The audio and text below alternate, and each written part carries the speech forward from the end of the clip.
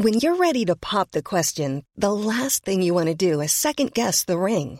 At BlueNile.com, you can design a one-of-a-kind ring with the ease and convenience of shopping online. Choose your diamond and setting. When you find the one, you'll get it delivered right to your door. Go to BlueNile.com and use promo code LISTEN to get $50 off your purchase of $500 or more. That's code LISTEN at BlueNile.com for $50 off your purchase. BlueNile.com, code LISTEN. Wow. Nice. Yeah. What you're hearing are the sounds of people everywhere putting on Bombas socks, underwear, and T-shirts made from absurdly soft materials that feel like plush clouds. Yeah, that plush. And the best part? For every item you purchase, Bombas donates another to someone facing homelessness. Bombas. Big comfort for everyone. Go to bombas.com/ACAST and use code ACAST for 20% off your first purchase. That's bombas.com/ACAST. Code ACAST. Du culte black metal. Ces rites radiophoniques peuvent inclure des œuvres musicales, des lectures de textes, des discussions franches et vulgaires, ainsi que des méditations sur des thèmes relatifs à la violence, à la sexualité, à la toxicomanie, au comportement aberrant ou aux politiques radicales. Ils ne s'adressent donc qu'à un public averti. Notez que les opinions exprimées sont uniquement celles de leurs auteurs et ne reflètent pas nécessairement les opinions de l'animateur de l'émission, de la station de diffusion ou de son conseil d'administration. Lorsque la nuit tombera et que ton heure viendra, de ce froid tu succomberas. Perdu dans l'oubli, contemple la mort qui te sourit, car personne ne se souviendra de toi. Et si à peine tu l'as perdu, et sur la toundra, tu succomberas.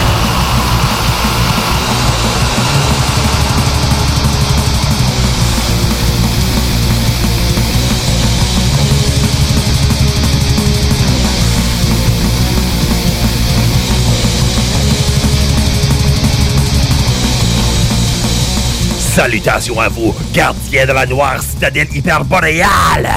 Et bienvenue malencontreuse à Hurlement sur la toundra, une émission consacrée au culte black metal, produite à partir de la radio de l'Association des francophones du Nunavut, CFRT FM 107,3 et 8, et diffusée au-delà de la toundra jusqu'à vos propres landes sur les ondes de votre radio communautaire, de votre radio universitaire, sur Internet, et comme toujours, en balado-diffusion. Et moi, je suis Nafre, votre guide et toujours Magister Secretorum lors de ces rituels radiophoniques qui évoquent les puissances du black metal, le plus transgressif, transformateur et transcendantal des arts musicaux. Nos sombres convocations n'ont qu'un seul but, celui de se laisser être trimballé dans un tempétueux blizzard philosophique et d'être ainsi ensemble conduits dans cette quête sans fin, celle de découvrir ici en toundra nunavuttoise et en terre inuite le plus terrible mystère de notre culte et d'alors plonger encore plus profondément dans sa noirceur infinie. Ainsi, nous vous invoquons, ô Silapinois, chaotique divinité des vents sauvages, et ô Sedna Nuliayuk, ombrageuse déesse des profondeurs océanes, que par vos terribles grâces, notre savoir et notre passion s'approfondissent comme la fin de l'effroyable Amarok, et que notre volonté dans le vide de la toundra y trouve sa voie. Pour ce rite radiophonique de nos hurlements, qui en sera un carrément rageur, comme vous allez l'entendre et le ressentir, je vous propose une méditation singulièrement spécifique qui va s'accrocher à un détail archi important. Et de plus, je vais la guider, cette pensée méditative, vers un aspect en particulier, cela en raison de la valeur que sans équivoque elle nous réserve. Voyez-vous, quelconque disciple qui décide de se fonder une secte black metal met sans aucun doute un redoublement d'efforts, de sérieux, de circonspection et foc de vision lorsque vient le moment pour lui ou elle de choisir un nom pour son projet et d'alors ainsi le baptiser. Cela n'est pas juste vrai pour les formations, groupes et projets du mouvement black metal, mais certainement il y a là pour notre culte une tâche sévèrement, rigoureusement exigeante. Le choix étant d'autant plus significatif et manifestant plus nettement, plus distinctement, une expression et une volonté musico-spirituelle à fendre la foule. Prenez n'importe quelle formation, Emperor, Frozen Shadows, Grand Belialski, Wolves of the Throne Room, Ifernak, Vaughn et tout autre culte de notre majestueuse horde qui est véritablement légion. Il est évident que le nom du projet est une clé des mystères, un indice qui suggère bien plus qu'une simple connaissance du message ou de l'intention des artistes qui en font partie, mais plutôt de ce que leur magie musicale est censée susciter en nous et vers quoi notre transmutation spirituelle et sauvage nous mènera. En appréhendant le sens profond du mot Burzum, mais aussi de son choix comme bannière, il est clair. Varg t'exhorte, tout comme il le fait lui-même, à joindre les forces des ténèbres de la pensée humaine. Va de même avec Mayhem, avec son appel au chaos. Peste Noire avec sa montée de putrescence totale. Mutilation avec sa brutalisation de l'esprit comme de la chair. Et ainsi de suite avec tout le reste. Personnellement, durant mes premières découvertes du black francophone, un des groupes dont le nom m'a le plus profondément frappé de par sa simplicité et son agencement stratégique par rapport à sa musique a été Forteresse. Bastion de la fierté, de la rage et de la mobilisation insurrectionniste québécoise. Un nom comme celui-là dit tout, n'est-ce pas? Alors, si le leur en dit autant, d'autres le font pareillement. Et pour ce soir alors, nous allons donc explorer l'œuvre des groupes qui, pour des raisons que je vais pleinement vous dévoiler, ont choisi de complètement assumer leur rôle de missionnaire militant et d'adopter, à la façon d'un nom de guerre, des noms de fortifications, de redoutes, de châteaux et de tours de garde comme bannière. Ce dans le but de résolument poser leurs vaillants efforts et de ragaillardir et fortifier l'esprit black. Voici les forteresses du black metal. Pour commencer, il va de soi que nous débutons avec le submentionné et toujours glorieux Forteresse. Leur combat est le nôtre, fier québécois, mais j'ajouterai aussi métis et acadien. Et je vous le dis, écoutez-les alors qu'ils nous le rappellent ardemment, violemment, nous incitant à devenir les porteurs du drapeau de la liberté et du peuple, tout en reconnaissant, et je cite, que la force réside en chacun de ceux dont la fierté ne fut pas écrasée par le poids de la traîtrise. Notre allégeance, notre volonté et nos actions doivent rageusement suivre, car seul le combat peut nous servir de sens dans ce monde absurde et en déséquilibre total. Et seule cette forteresse peut nous servir de refuge, oui, mais aussi de fortification de laquelle nous nous armerons de zèle et d'ardeur pour alors lancer notre assaut final. Nous écouterons alors de leur dernier full-length Thème pour la rébellion paru en 2016 chez Sepulchral Productions, la tout simplement éclatante cantate offensive par la bouche de mes canons. Mais avant d'y passer, je vais bien inaugurer l'épisode en sinistre et difforme avec une bonne dose de magie noire. Et ce sera en compagnie de Dark Fortress que ce sera fait. Cet effroyablement performant culte allemand, lancé en 1994 comme un triumvirat et dont le seul membre de cette époque, Asvarger, maintenant joint de 5 autres disciples, nous a offert non moins de 8 excellentes parutions, chacune très bien reçue par la Horde. Au départ, leur black était à caractère symphonique et fantaisiste, mais leur art s'est rapidement développé au gré de nouvelles forces infernales invoquées, et justement, leurs derniers efforts manifestent de quoi de puissamment unique et qui mérite l'écoute solennelle et sauvage. Je vous ai sélectionné la chanson titre de leur 6e album de longue durée, paru en 2010 chez Century Media, intitulé Ilem. Ce nom fait référence à une divinité que le groupe invoque des profondeurs du chaos chthonien, une ravageuse puissance cosmique capable de détruire toute matière, tout être, mais qui apporte avec elle une connaissance transcendantale. Si le groupe se veut une citadelle des savoirs et des sortilèges infâmes, gare à celui qui oserait l'opposer. Voici ma meute de la toundra, Dark Fortress!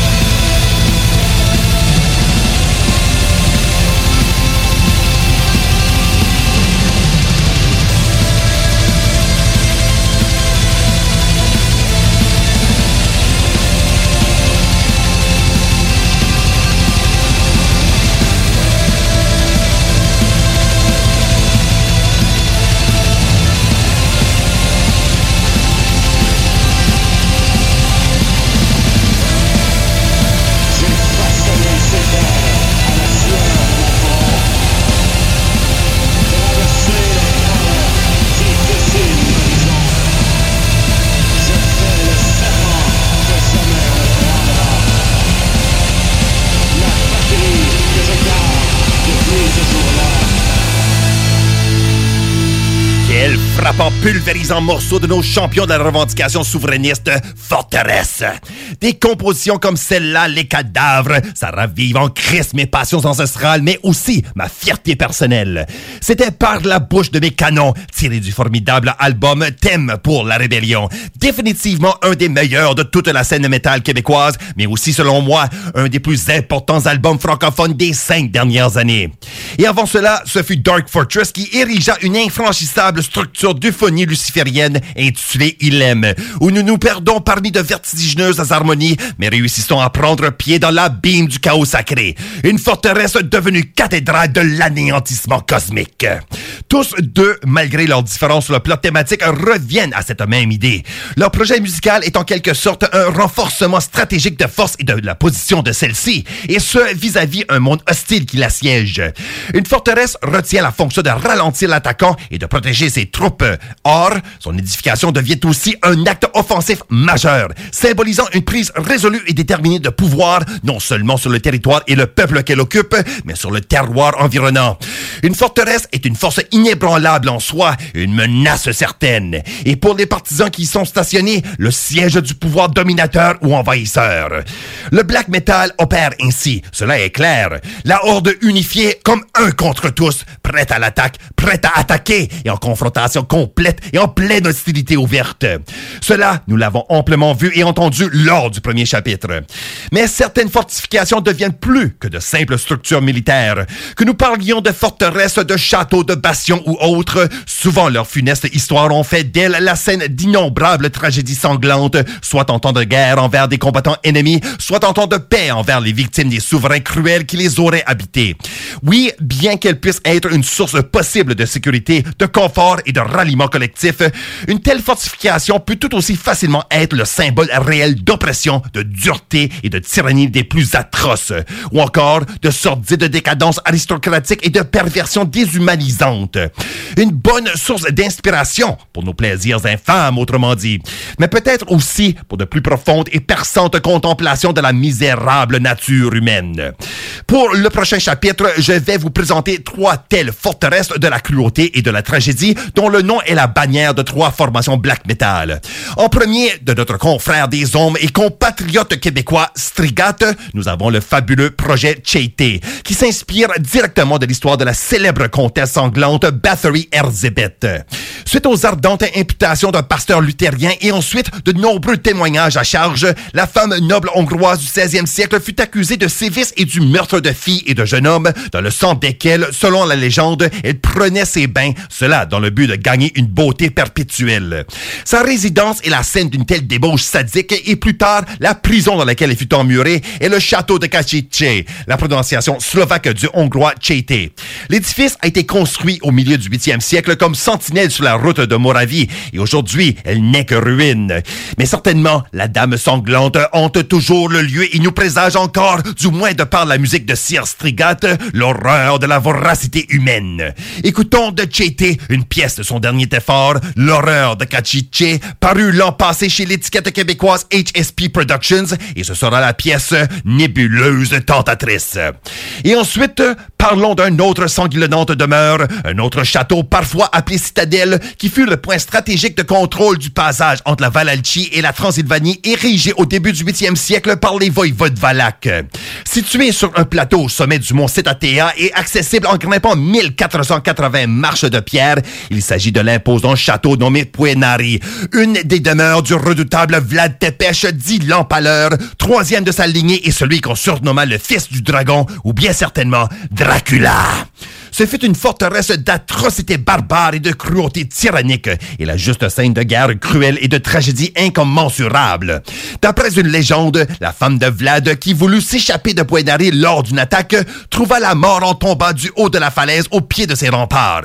Vous vous en rappellerez, cela fait l'objet d'une splendide scène exploitée par Francis Ford Coppola dans son admirable film. Et on s'en étonnera pas, le château a pareillement inspiré des disciples blacks à ériger leur propre forteresse musicale de sadisme fantasmagorique fantasmagoriques et de vampiriques menaces, dont Puenarian Mist, un projet one-man de l'Espagne, et Puenari, le groupe que nous allons entendre en deuxième dans ce chapitre. Puenari est un triumvirat émergent de la Varsovie, le projet de 3 jeunes qui fougueusement et par passion pure pour le black metal se lancèrent dans une aventure que nous connaissons que trop bien. S'initier aux noirceurs, connaître ces douloureux mystères, joindre ses efforts à ceux de l'underground infernal et de là, relancer toute sa haine et toute sa bileuse volonté vers ses ennemis comme vers ses compères, si pas le monde entier. L'ambition ne manque jamais aux fanatiques black, oh que non. Alors, ce que vous allez entendre ici ne sera rien d'exceptionnel, mais cela nous va, car l'écoute de notre glorieuse musique liturgique n'est pas accomplie dans l'unique but de rassasier les appétits esthétiques, mais tout simplement de les perpétuer et de les partager. Alors, je vous invite à écouter à cet humble mais puissant groupe du souterrain polonais Puenari avec un morceau de leur deuxième et dernière parution, Wrath War Lucifer, sorti en cassette en 2013 grâce à l'initiative du fanzine Vomitorium. Et ce sera la fulgurante chanson of Madness. Et pour finir ce chapitre, nous allons découvrir un château situé dans des contrées mauditement moins exotiques, mais néanmoins qui nous imposera un exotisme déséquilibrant en raison de son étrangeté géographique. Le saviez-vous, cadavre, que le Canada a aussi ses châteaux? Pas plusieurs et certes, pas des châteaux qui auraient été construits dans le but de devenir une fortification militaire, malgré qu'à ça, nous pourrions facilement penser aux plusieurs forts de l'Acadie, de la Nouvelle-France et de la Nouvelle-Angleterre. Mais de véritables châteaux qu'on pourrait qualifier d'ornementaux, nous en avons, comme entre autres le Casa Loma à Toronto, le château de Ramsay à Montréal, le Castle Manor à Moncton et à Sydney, en Nouvelle-Écosse, le château Moxham.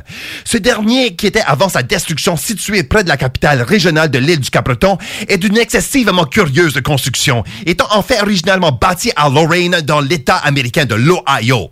L'entrepreneur Arthur Moxham l'avait fait bâtir pour son épouse, un château qui initialement comprenait 30 chambres avec un théâtre au 4e étage et une piscine au sous-sol, et qui finalement avait été déplacée et reconstruite brique par lourde brique à Sydney, suite au déménagement de la famille là-bas.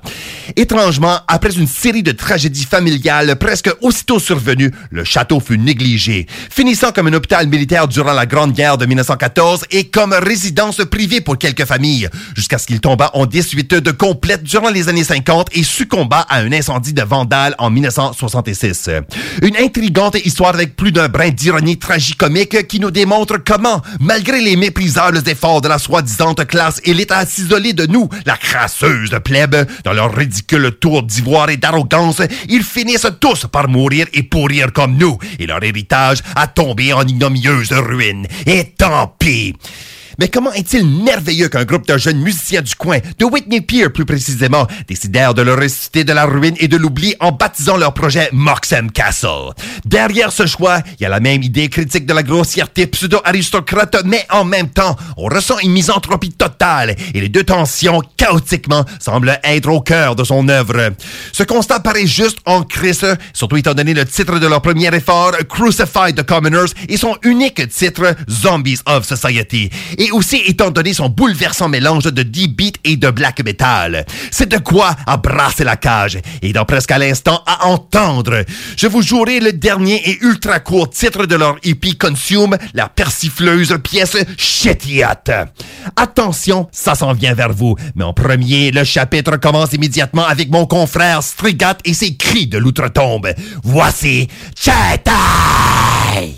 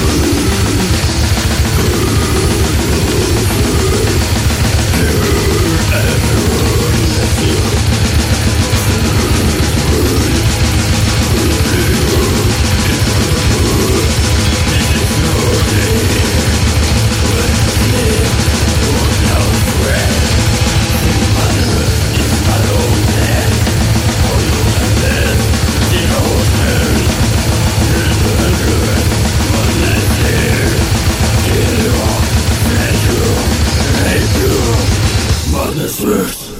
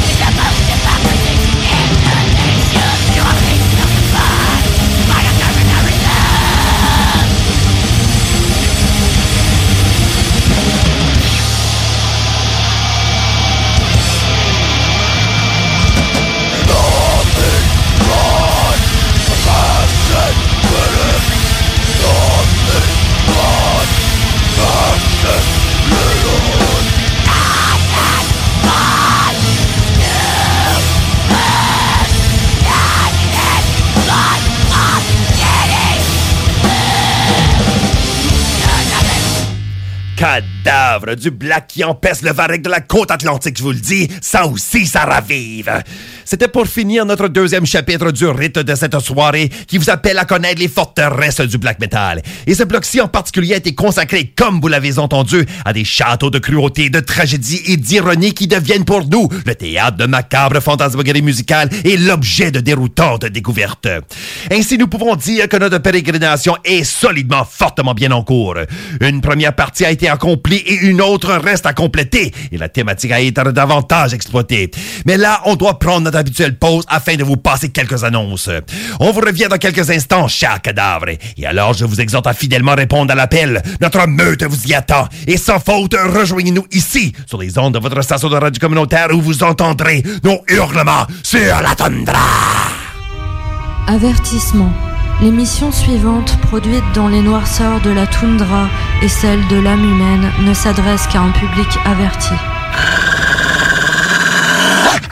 La meute, un bon retour à cette exploration agitatrice du culte black metal que nous appelons Hurlement sur la toundra. Vous êtes en compagnie de Nafre, le magistère secretorum de l'émission. Et ce soir, nous sommes en grande tournée et grande découverte de groupes qui, pour toute fin pratique, esthétique et même fucking ésotérique, ont choisi de se baptiser des forteresses. Pour autant, ils nous présentent pour nous, disciples du noir culte, un point de repère et de rassemblement, un refuge des hostilités interminables auxquelles nous faisons obstinément face et un lieu de ravitaillement existentiel pour les assauts que nous allons assurément toujours faire suivre. Chaque culte musical que je vous ai présenté jusqu'à date et vous présenterai pour la prochaine demi-heure en sera un ainsi nommé. Un château, une pastille, une citadelle ou une forteresse. Et de par une de leurs pièces, vous êtes invités à pénétrer leur donjon et de la connaître chacun son lugubre savoir d'élite. La forteresse est une structure de consolidation de forces militaires, certes, mais étant une fortification érigée contre une force externe, elle est aussi un lieu d'isolement extrême. Seulement l'effroi, la haine et le désir d'évasion que doivent susciter ces sombres corridors, remparts et cryptes, ainsi que hanter les esprits de ses occupants, doivent être intenses et inspirer des ambitions et fantasmes particuliers. Pensez aux aristocrates aussi décadents que puissants et à leur cruel caprice, mais aussi aux anachorètes et à leur dégoût total du monde des hommes, qui les pousserait à s'enfuir et à trouver leur sanctuaire dans un triste monastère isolé. En suivant une perspective plus romancée, imaginez ces alchimistes, magiciens et savants, assoiffés de connaissances interdites, qui voudraient se réfugier dans une tour reculée, un lieu où ils pourraient pratiquer leurs opérations infâmes et découvrir de sinistres savoirs occultes.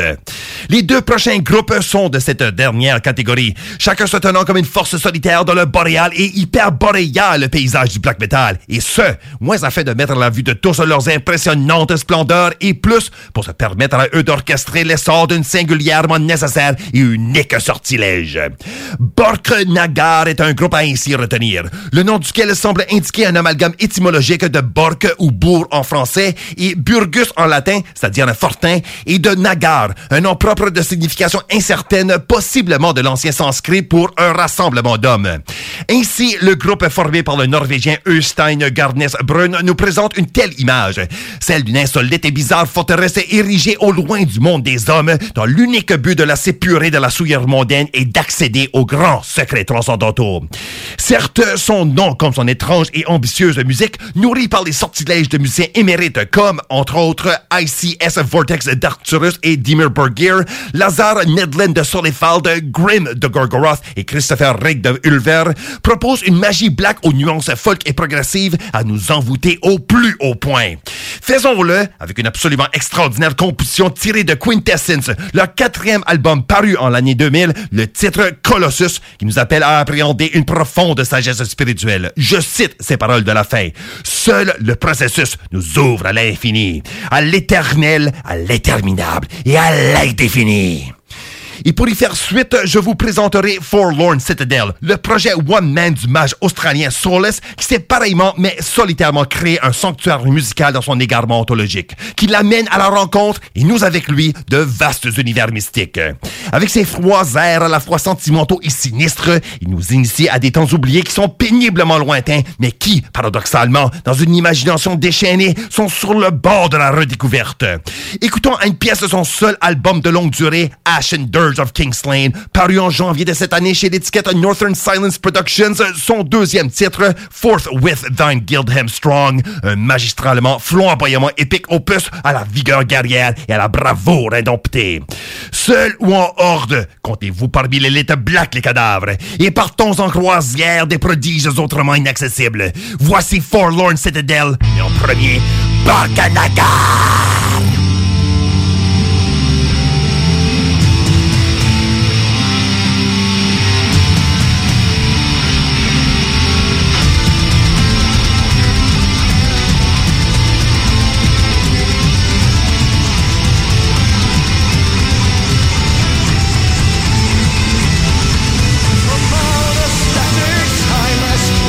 Systems hold like substance unknown. Pollution matters, she will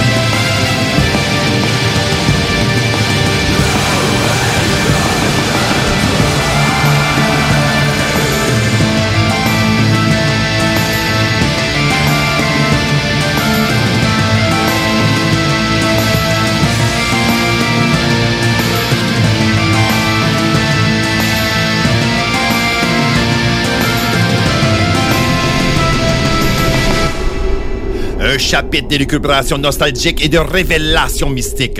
On vient d'entendre le puissant colossus de la horde nordique Borknagar, poursuivi de Forthwith Vangildem Strong du thaumaturge austral Forlorn Citadel. Comme dernier bloc maintenant, je vous suggère cette pensée concluante.